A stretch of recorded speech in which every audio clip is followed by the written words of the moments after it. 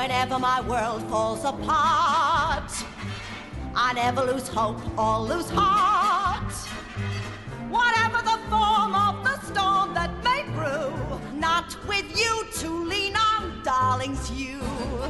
Hello and welcome to The Original Cast, a podcast about original cast albums and the people who love them. I'm Patrick Flynn. My guest today is a composer and lyricist. It's Adam Gwon, everybody. Hello, thanks for Adam. having me. Thank you for having me actually here in this lovely space that we're in here. And you have a show going on right now. I do. We are in the thick of previews. Yes, you are, which is so exciting. We're going to talk about Scotland, PA. Because I've seen the movie, and also because you're my guest. But we're not here to primarily talk about that. We're here to talk about Das Barbecü. There's a ring of gold in Texas. There's a ring of stolen gold. There's a ring of gold in Texas. That's been hot since hell was gold. The ring's been handled by more scamps and tramps than we can name. They say, hail tarnished ring. Hail tarnished ring. All hail the ring we sing. All hail the ring of shame. There's a ring of gold in Texas. There's a ring of solid gold. Ring of gold. So, Adam. What the hell? So quick backstory. We've been trying to set this up for like 3 years. Yeah. Yeah. And I said, "Do you want to be on the show?" And you said yes. And I want to talk about this show. And then you told me what it was, which is It is a country western retelling of Wagner's Ring Cycle as Yes. a musical comedy. yes, it is. It is. It very, very much is. And it was one that in full disclosure, because it's so hard to find, but I didn't listen to it. I was like, all right, I'm going to wait until you're going to be on the show. So 3 years later, I listened to this for the first time, knowing what you explained it, you told me what it was, and was still kind of not prepared for what I encountered within. So how did Das Barbecü come into your life? Das Barbecü came into my life when I was a 13-year-old high school freshman in Baltimore, Maryland. I went to a magnet school for the arts in Baltimore, and I was part of their theater program. So as part of that, we would go see all of the shows at Baltimore Center Stage, which is the big regional theater in Baltimore.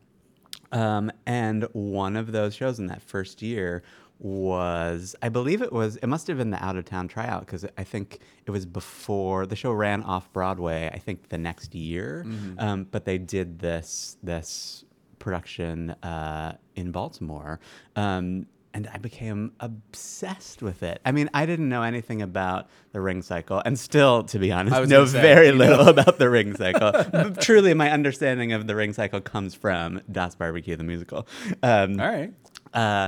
But it was for I think the reason that the show and the album has meant so much to me over these years was it was really the first time that I saw a new musical and went, wait a second, people have to write musicals. These are things that don't just magically exist. Yeah. And people are coming up with new ones all the time. Like, I really became fascinated and enamored with this idea that people wrote musicals from seeing this show.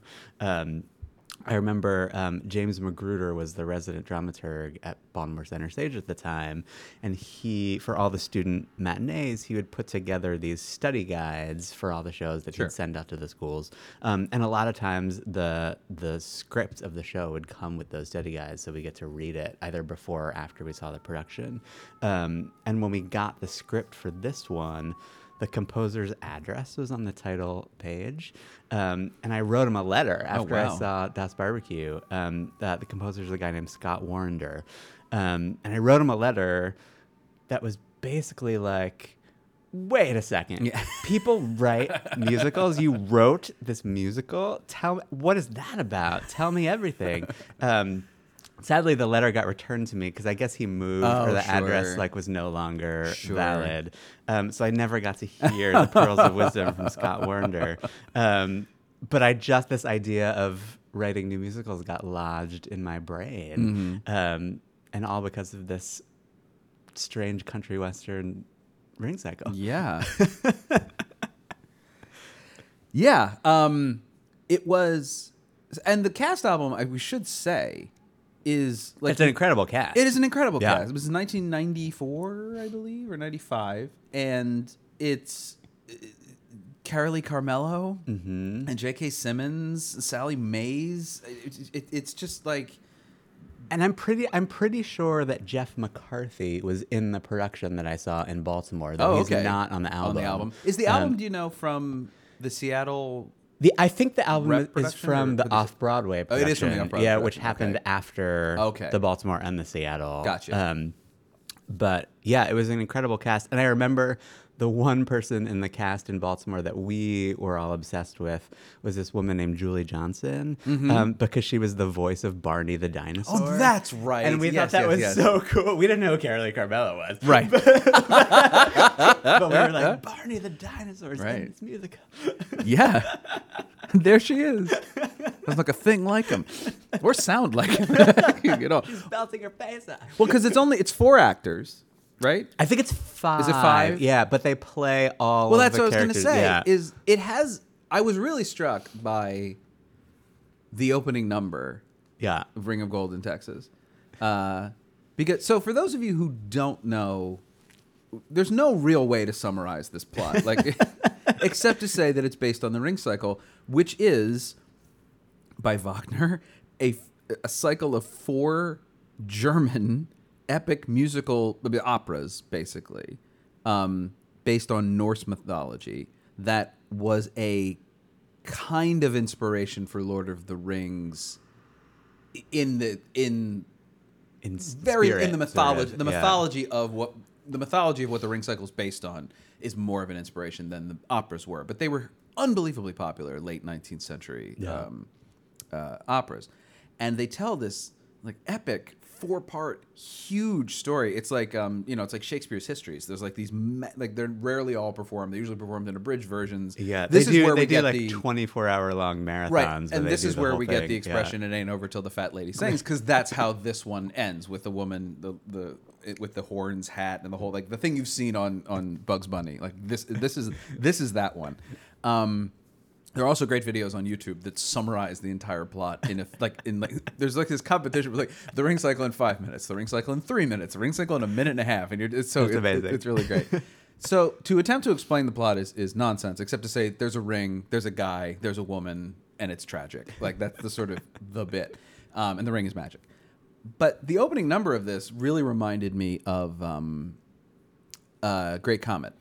Oh, sure. Because it does this wonderful thing at the beginning of trying to, in an even more absurdly comedic way, go, this is what this story's about. Yeah. Then along came a one-eyed man with a plan to snatch the ring. But when he did, the midget put a curse upon the thing. And then the one-eyed bandit had to hand it over fast To 2 twin giant carpenters whose luck was not to last. That's right, giants. Twin. Construction worker. Giants. One brother killed the other and became an evil dragon. Hurry up and finish, can't you see their interest flagging? A long and handsome hero, Not too bright. a social zero. Who slayed the dragon, took the ring, but didn't know that it could rank in power while he held the thing. But once Leon discovered sex on Mesa Rock and Wild was dead. Oh, cut! Stop! Now, I have warned y'all for the final time about confusing people.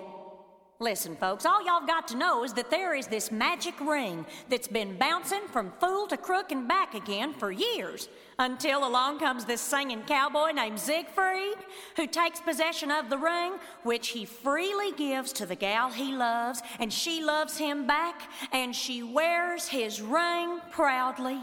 Now see how simple that is? There's a ring of gold in Texas. And That's all you don't know. worry about it. Yeah. It's ridiculous. You'll follow Just it come or you along for the won't, ride. but I think you'll have fun either way. Yeah. But it's one of those great opening numbers that sort of sets you up for exactly the ride that you're going to go on. It really does. Yeah. Yeah. And even just listening to the cast album where, because the story is so crazy and all of the actors are playing this multitude of characters, Yeah. you can't really follow the plot on the cast album, really. You really can't. It is yeah. like I say, I listened to it 3 times, and by the 3rd time, I just sort of gave up, because the first time I Yeah. listened to it, it's impossible. The problem with like a 5-actor multi-character thing on a cast album is when they're not doing like hugely different voices. Right.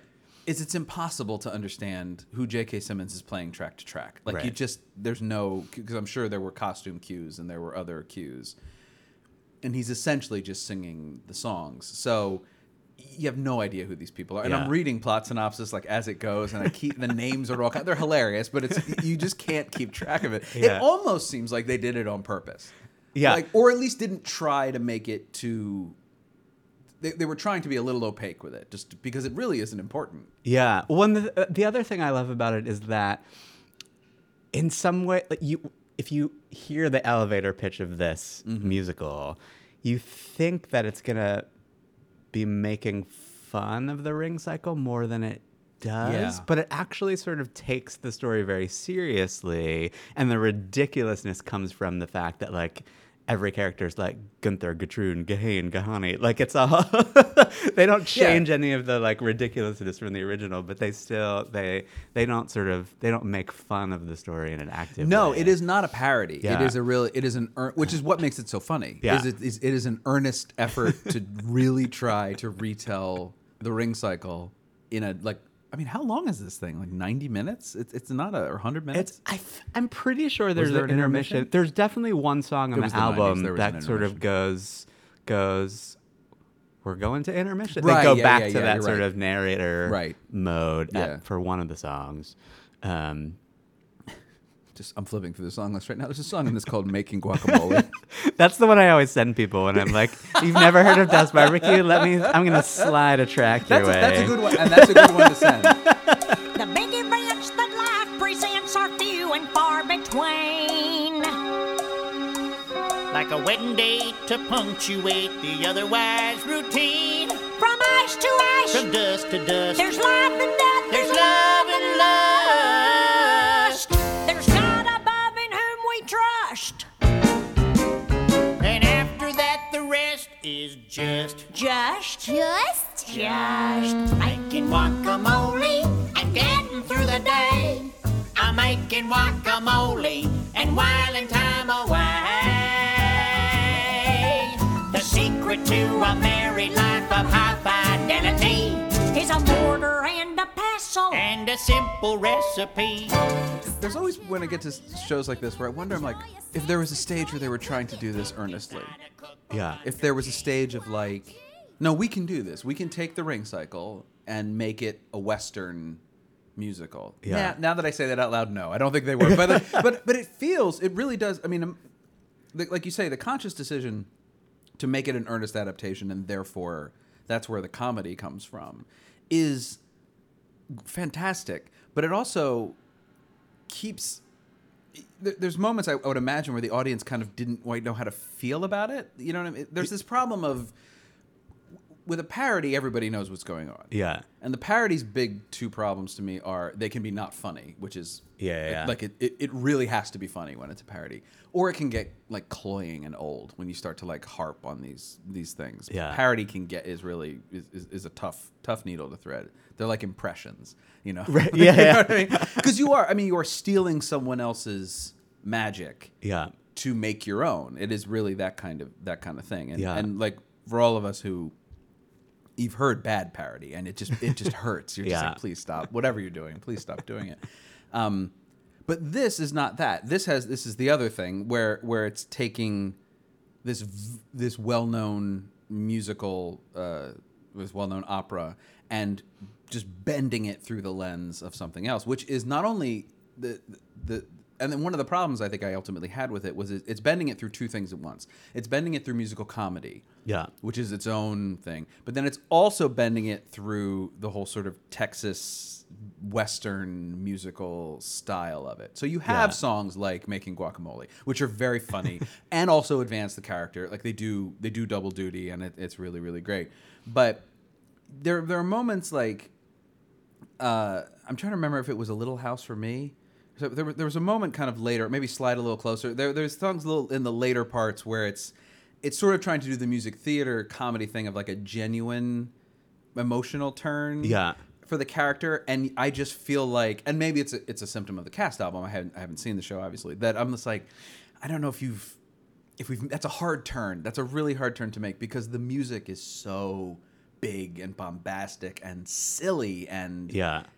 I'm like, I'm not ready for this. Like, you know, it's not. You can't go from that to like Bright Star all of a sudden. You know? Right. Without like, earning it and making me care about the characters. And on the recording, that's just a little tricky to do. And I wonder if the audience had kind of a similar response. Obviously, not you at 13, where we're just Yeah, like, sure. my Yeah. gosh. Well, the thing I remember too is there's the one song that jumps out to me as being the really sort of heartfelt, wistful ballad is County Fair. And I remember as a kid being so drawn into that moment that because I remember the production being very sort of silly and fun and lots of like ridiculous costumes and people do quick changes and Back come and out forth, as yeah. new people. And then there's that first moment where it finally settles and she sings this really gorgeous emotional ballad. And I remember that drawing me in its own way. Each summer night, a county fair settles on the edge of a town somewhere. Everyone's smiling, everyone's there, spending money on their honey at the county fair.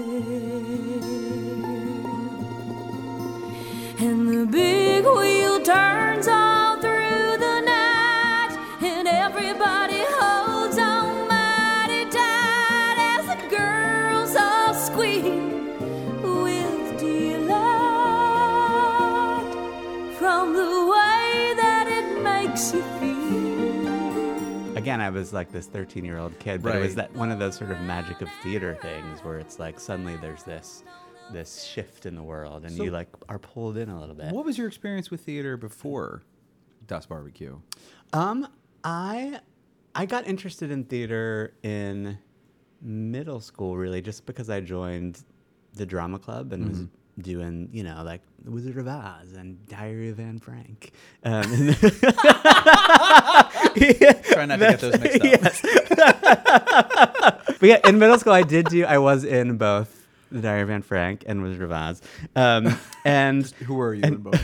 Just for the sake of I was the wizard in The Wizard of Oz. That's good. And I was, oh gosh, I had a very small part in Diary of Anne Frank. So you weren't.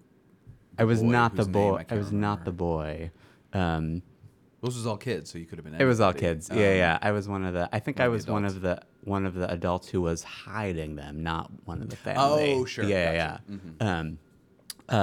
But so that was middle school, and when I was going into my freshman year of high school, the Baltimore County school system launched this magnet school program. So they opened a bunch of new high schools that each specialized in a certain thing, and one of them was for the arts. And you know, I was having fun doing the plays in middle school, so I thought, why not audition really? for this theater program? So it was just that. Yeah, and I had played piano from when I was a very young kid, so I was doing that outside of school the whole time, and then, but high school was really my first immersion in theater. And I had a teacher. One of the cool things about the magnet school was that it was a public school, so you had all of your normal academics and then also classes in whatever you were quote unquote majoring in. Sure.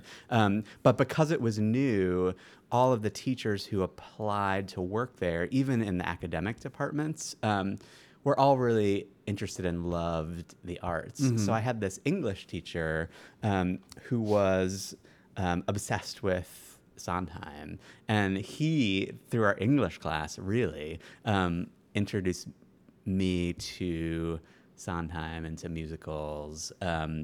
He was the kind of guy that, you know, if he didn't feel like teaching one day, instead of putting on a movie, would just play the Assassins cast album. He'd be like, class, today we're just going to sit and listen to this musical.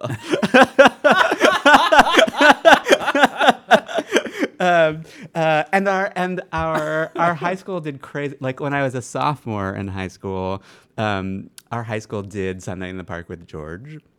As a sophomore, So I was Franz / Dennis. Right. When of I the was great 15-year-old Yes, Franzes. exactly. But so it was weird. So like we did like Ionesco plays and Sunday in the Park with George, and we were just doing sort of out there it's stuff. more of the for, pit that I worry about. Like Ionesco, fine, like whatever, a bunch of kids doing Ionesco. But it's like it's the pit that I'm sort of like, what was your pit? Now, was it the kind of school were the kids like playing the instruments and things as well? Was it like that kind of? We or did. Was it I just remember performing arts for you. So you did. We did. There was not a music program. We did have. I want to say it was not a student pit because there was no music. There was a theater program. There was a visual arts program. There was a literary arts program. But strangely, there was no music program. Yeah. So I'm pretty sure our pit was just, you know, like a piano and one other thing. And it was, you know, the music director playing. Piano and a vibra slap. Right. Yeah, exactly. But yeah, so that's sort of how I got into musicals. And it really wasn't until I got to college where I started. I mean, I dabbled, I think largely because of Das Barbecue, I dabbled in starting to write things when I was in high school, but was still very much on the performer track. And that's, in fact, what I went to college for. But by the time I graduated from college, I had completely flipped into writing and knew that was the thing that got me going.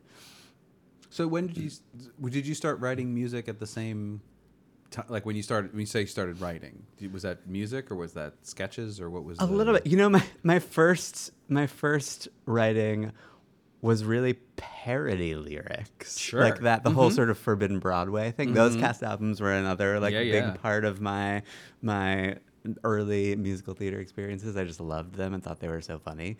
And the way that I would like entertain my friends in high school was to write parody lyrics to whatever show we were working on. And it was also that time when Rosie O'Donnell had her talk show, and all the Broadway shows were on her talk show, and she would have performances from like every single show. So it was that was sort of the introduction to Broadway and the writing world. And when I got to college, I went to NYU, and like I said, I was a performance major, but there was a rule that freshmen weren't allowed to audition for productions because they want you to get used to being in college for the first time and focus on your academics. But I really wanted to be involved in productions, and there was no rule against music directing. So I sort of became the go-to guy to like music direct student productions because I played piano. And that led to starting to write incidental music for student play productions. And then that same year, my freshman year of college, I had a teacher who was a performance teacher, but was a composer. And he heard me play the piano and just pulled me aside one day and said, "Hey, I think you're doing the wrong thing." Basically, he said, "I think you're I think your voice is over there when you're at the piano and not when you're up on stage. And yeah, so that's sort of when I really started. How long did that writing take to sink songs. in? It a sad twist to the story is that teacher died the spring of that year, and he at the end of the year, as a memorial, the school put on a concert of all of his music because we had never really heard the music that he had written. And I was going off to do summer stock that summer, and sort of went there with his words, ringing in my ears, and his music ringing in my ears. His name is David Bucknam. And it is the speed, the hot molten effect, the lava flow from sentence into sentence that I need. Who am I thinking of? Byron, of course. I am in some ways like him. Perhaps a sip of Byron would help to put me in the vein.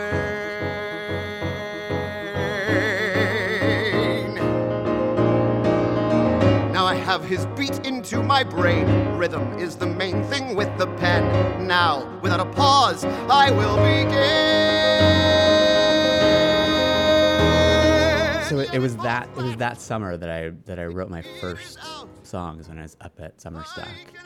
Because it was when he pulled me aside. I'm trying to remember when in the year he told me that. It was probably mid first semester, because it was around like student teacher conference check-in time. Sure. And it was a slightly jarring and uncomfortable thing to hear when you're 17 and like have just committed to studying performance at a very expensive university. Oh, and a hard one to get. I mean, it's not like you're at NYU.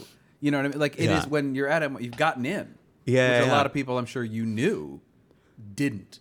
And so it's like, I am good at this. I have made this. There's a level I've achieved.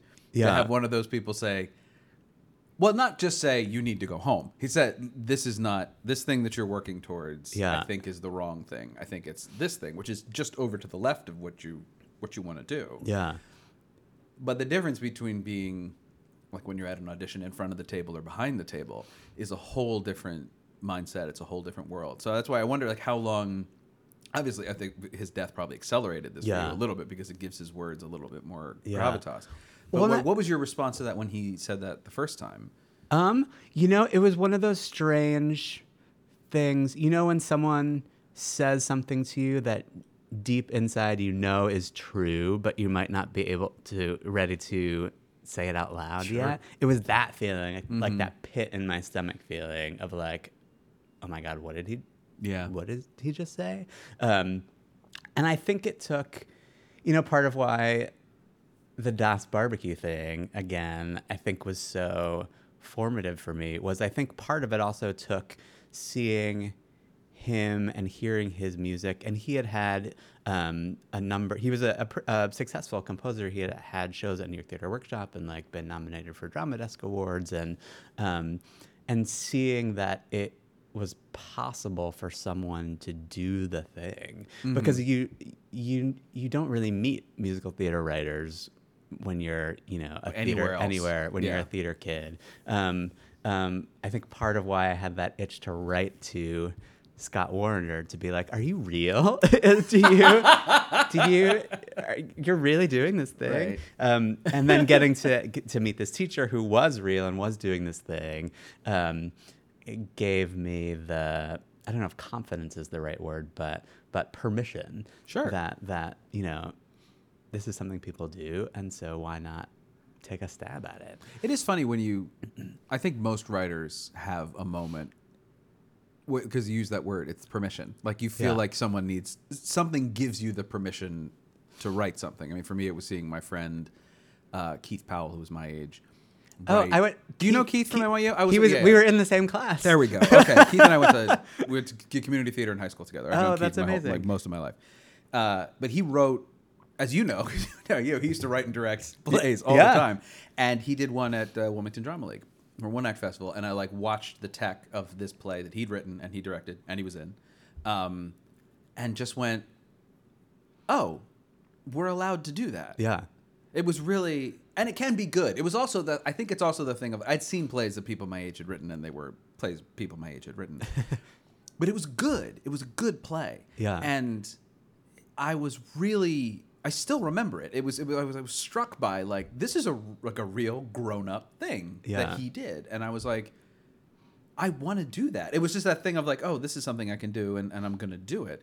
And I do think that most writers need someone, and like for Scott Warrender, for you, that was the first one of those, of being like, oh, there's a person with an at an address, yeah, right, at a place, who's a real human who does this, and isn't, like like Andrew Lloyd Webber or Steven, like isn't a face on Mount Rushmore. Right. It's just a person, and that's so important to be like, yeah. Like, I want to get in touch with that, and who are you, and how do we do this, and what is it? Yeah, and it's I think the reason why so many people who wind up as writers or directors or anything in the theater start as performers is because that's the people that we have. Those are the people we see when we go see shows. Right. And even seeing all of those student matinees at Center Stage, they'd do talkbacks afterwards. And it was always with the cast. Like, that's who you talk to. That's who you interface with as people in the experience. Which is why, like you said, seeing a person's name and an address where they live who wrote a show was so eye-opening, because he wasn't on stage with the actors for the talkback. Right. But in some ways, it was like what he did. It was the thing that I walked away with from that show. When you started writing songs, what were those songs about? Did they need to be about anything, or were you, like, for example, Sondheim says he can't write songs without a dramatic context. He can't just write music. It has to have it has to have a reason to sit down and be like, oh, this is the character, and this is the moment, and this is the situation, and here we go. Yeah. So when you started writing, which is what I found when I started writing songs, that I needed that extra kick to be now I know what the song sounds like, and I can do that. Because for years I would try to write songs, and I couldn't just magically drum something up. It never happened. I needed some kind of context for it. So for you, when you started at Summerstock writing songs, what was the sort of the impetus? What kicked you off to sit down and go? There was a wide array of the songs that I wrote when I was first starting. I think it's true that they all did have some sort of dramatic context to kick them off as I was conceiving them. And the very, very first song I ever wrote, I actually co-wrote with a friend of mine who was up at the doing Summerstock with me, and they were putting on a cabaret and asking for calls for people who wanted to perform in the cabaret, and we said, let's write something for us to perform. So we wrote this kind of duet that was really made of two solos. That was a kind of he said, she said perspective on going out on a date. And so she was singing about getting ready to go out on the date, and I was playing piano. And then we did a magical switch, so the accompaniment kept going, but we switched places. Oh, nice. And then I would sing about, like, the morning after of the date. So that was literally the first song fun. I ever wrote. But then, because my this teacher, David Bucknam, his big show that he had was an adaptation of Virginia Woolf's The Waves that was at Near Care Workshop. And so I was also sort of inspired by him and looking at all this classic literature. And so another very early song I wrote was inspired by one of the stories in The Dubliners, the short story collection by James Joyce. Which one? Araby. Yeah. So when I first started, it was really this kind of mixed bag of where the inspiration was coming from. But it was, like you said, all felt like it was coming from, okay, here's a character in a moment. And that's what's making them sing, and the music is helping, express what they're thinking and feeling, kind of thing. As opposed to writing, I never really wrote kind of like pop songs or even really standalone cabaret songs. They all, even the ones that were Or angsty standalone teenage songs. Yeah. Sure. They always were rooted in a character or a situation, even from the beginning. And then how long did it take for you to switch over like fully to being this is what I do? It was probably, I mean, I graduated with my degree in performance. I never officially switched majors or anything. But there is at NYU, there's a graduate program in musical theater writing. And because I had gotten interested in it, I sort of finagled this independent study with that graduate program while I was in undergrad. Yes. So I got to audit a bunch of those classes as an undergrad. And then when I graduated, I just sort of started taking any kind of master class type stuff that I could find. And I would say that the biggest thing that felt like I was, really saying, okay, I'm going to be a writer, I'm going to do this, was I was accepted into the Dramatist Guild Fellows program, which is actually where I wrote Ordinary Days, like during that year-long fellowship. And that was sort of like it's a year-long, and you meet every week and are workshopping material. Do you have to come to that with material, or is it? When I did it, you didn't really. I think now, when I did it, it was run by Lynn Ahrens and Stephen Flaherty. Sure. And I think they would just pick writers whose voices that they liked. I mean, you submitted material and you applied. But you didn't have to be working on a show. Yeah. I think now it's a little bit maybe you do. different. Michael Corey runs it now. And I think the application has morphed a little bit in that you do apply with a specific project and say, this is what I'd like to work on. Sure. But it wasn't like that when I did it. And in fact, I kind of discovered what Ordinary Days would be as that fellowship went on. Like, I came in and I said, I'm just going to start writing songs. And eventually those songs became that show. But I didn't come in specifically saying, I'm going to write this show about this and this is how it's going to work. That's interesting. Really so that show kind of didn't discovered have like a structure you were thinking about in mind when you started writing? Not at first. I just started writing a bunch of, like I said, sort of character-driven songs, and thought that maybe it would be a song cycle or a concert night kind of thing. And as I was writing, the idea to make it more of a narrative and to have the characters be the same from song to song,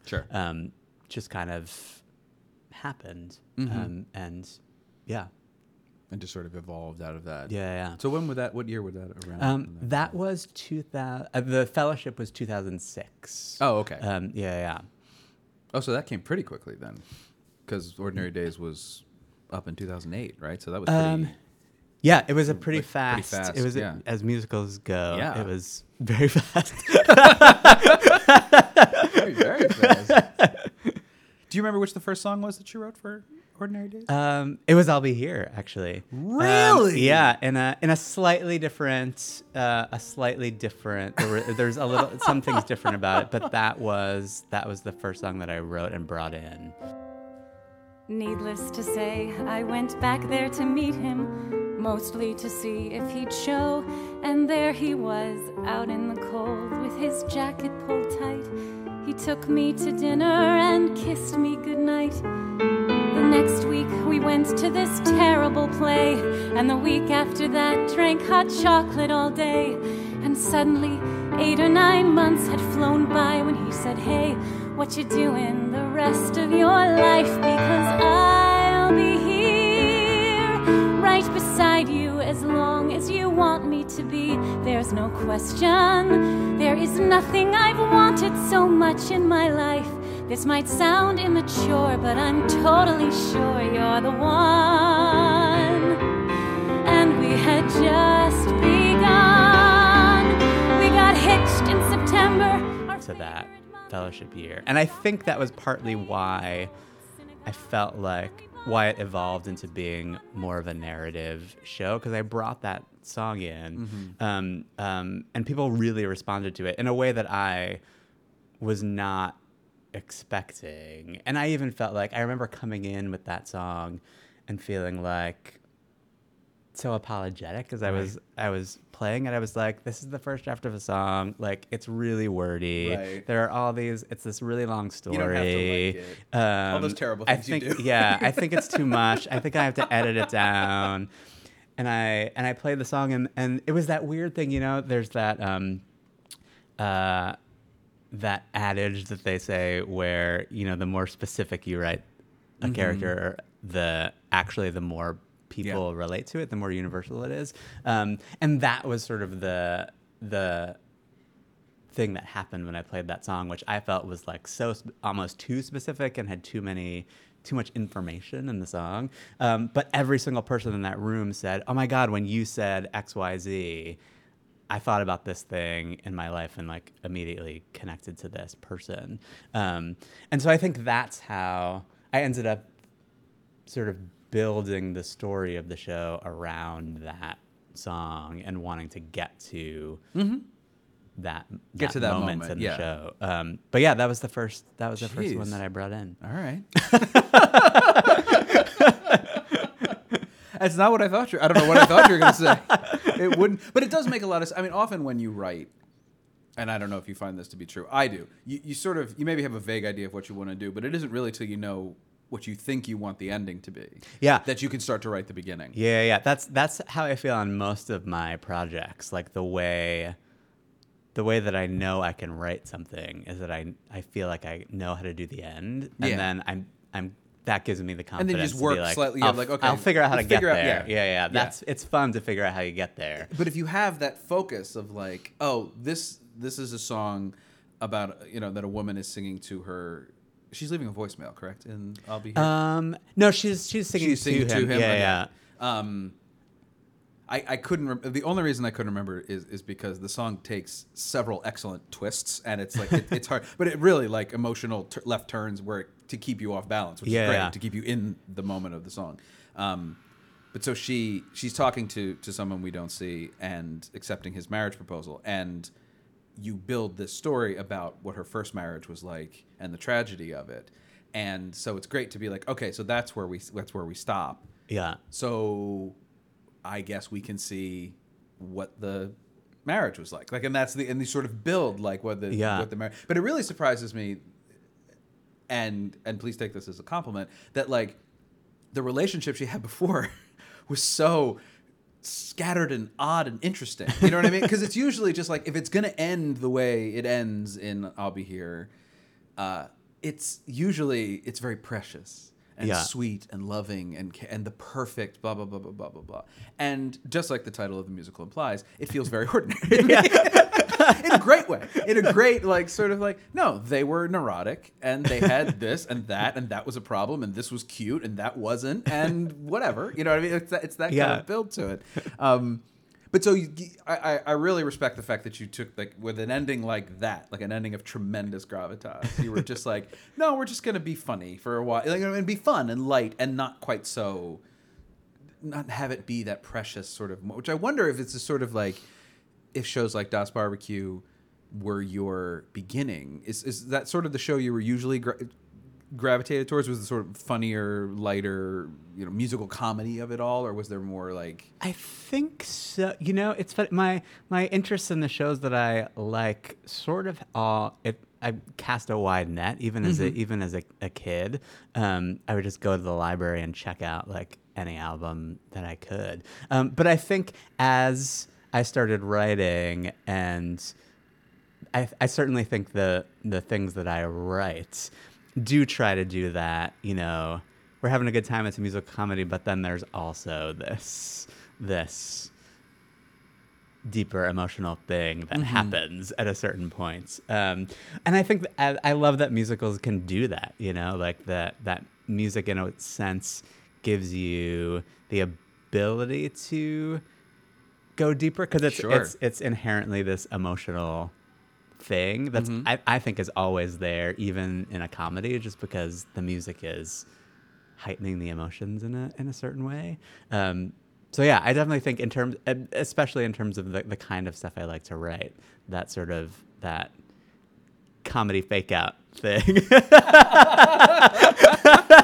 Well, it gives you the free. I mean, you have. So speaking though of writing musicals and adaptations and titles that may or may not be famous, your current musical Yes, it checks many of these is boxes. Scotland, PA. Adam.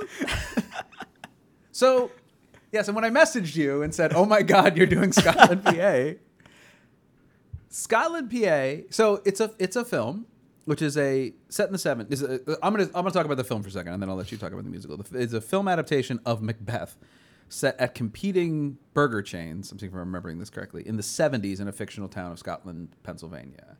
And I remember liking it, but not like really thinking much about it after it was over. Kind of be like, oh, all right, yep, that was definitely a Macbeth adaptation based on a burger joint set in the '70s.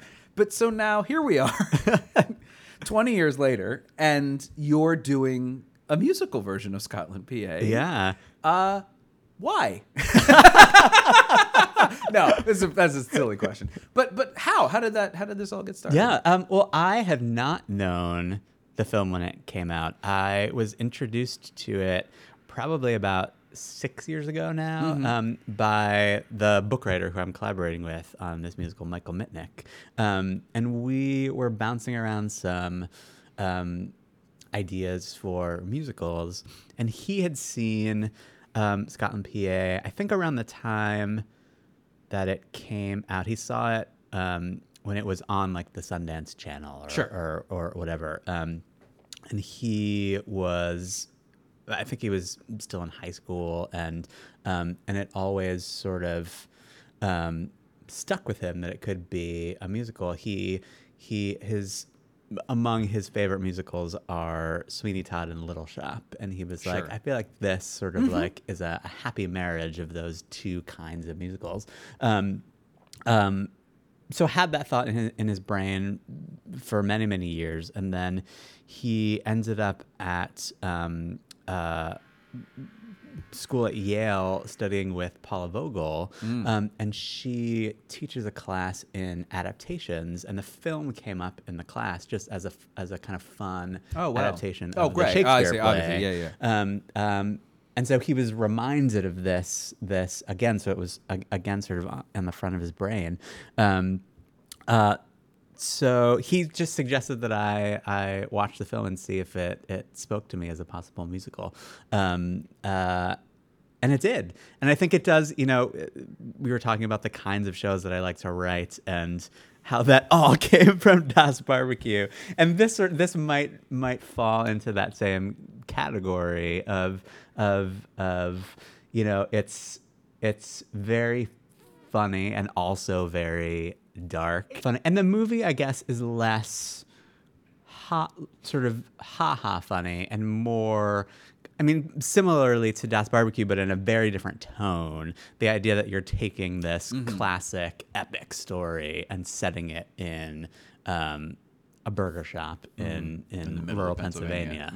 And I think in the musical version there, I think we've injected a little bit more of the musical comedy, while trying to maintain that sort of very oddball, very sort of off-kilter world that the movie creates. So this is, I don't know all of your work, but you've done adaptations before, obviously with like The Boy Detective Fails was an adaptation, obviously. Ordinary Days was an original for you. But was this your first film to musical adaptation? This is, I think, the first film. Yeah, because I've done. You can check that off your. Yeah. You can mark David Yazbek in your. Right. Yes. bingo Exactly. Card. You get your David Yazbek. Yes. And that process has been. How is that? Surprisingly, for us, it's been surprisingly easy. I think it helps, that this is not a super popular, super well-known brand of a film. Yes. So the studio that owned it was an independent studio that was based in New York and sort of knew they were familiar with the roundabout, and they knew people who knew both Michael and I, so we were sort of very quickly and easily vetted. That's good. And the filmmaker Billy Morissette lives in Brooklyn and has been so great and so supportive, good. and is at the theater every week. Just Really? so That's happy. cool. That's very so cool. yeah, so it's been so in terms of like taking someone else's property and working with the film studio, it's been remarkably easy. But as an adaptation of, I mean, Boy Detective Fails was a book. it was a novel, yeah. And so you're having to sort of take the story, trim it down to Yeah, the yeah. time frame, and then translate it. Yeah. This is a 100-minute movie, so it's already the running. You probably expanded the running Yeah. time actually a little bit, but then also it's already dialogue and actors and visual components. What were the challenges, or even just one or two challenges that you found translating it onto the stage and then into a musical? Yeah. I mean, I think the biggest thing that we changed in terms of adapting it was bringing in some of the higher stakes stuff from the Shakespeare that the movie doesn't quite get to in its plot. The movie stays very local on this kind of one dingy little burger shop. And we kind of push, I would say, like the last third of the show into something that feels a little more epic, Shakespearean. So there was that part of the adaptation, and then just kind of figuring out, the kind of usual musical thing of how these characters sing and what they're singing about. Because it was important to us. Something that Michael and I both loved about the movie is that, as much as we thought the movie would make a good musical, the world that the movie creates isn't sort of something that you automatically go, oh yeah, they're gonna like sing and dance on stage, because it's this very kind of cool, almost nonchalant kind of style, Quasi noir, yeah, sort of like, yeah, there's yeah. And so I think part of the fun in writing the score and the songs is figuring out how to capture the spirit of that world and just kind of energize it a little more, and that to make it a musical, but to keep the like that very particular world that the movie created. So Scotland PA now playing. You can also get Ordinary Days cast album. Yeah. Which, if you don't already have it, you absolutely should. And then what else? You're okay. So you are at Adam Gwon on Instagram, and you're the Gwomster on Twitter. The other way around. Other way around. Other way Okay. around. Yes. Yeah. For some reason, Adam Gwon. Someone has a lock on Adam yanked Gwon your on Adam Instagram. So it's Gwonster on Instagram and Adam Gwon on everything else. On everything else. There you go. Thank you, Adam. You're welcome. This was Thank absolutely you. wonderful. Thanks. Yeah. The original cast is produced and edited by me, Patrick Flynn. The original cast is on Instagram, Twitter, and Facebook at Original Cast Pod. You can follow me, Patrick Flynn, on all platforms at Unknown Penguin. Enjoying yourself? Leave a rating and review on Apple Podcasts and tell the world. You can also find the original cast on Spotify, Stitcher, Overcast, and wherever fine podcasts are available. My thanks to Adam Gwon for talking to me. I'm Patrick Flynn, and I can't. I have rehearsal.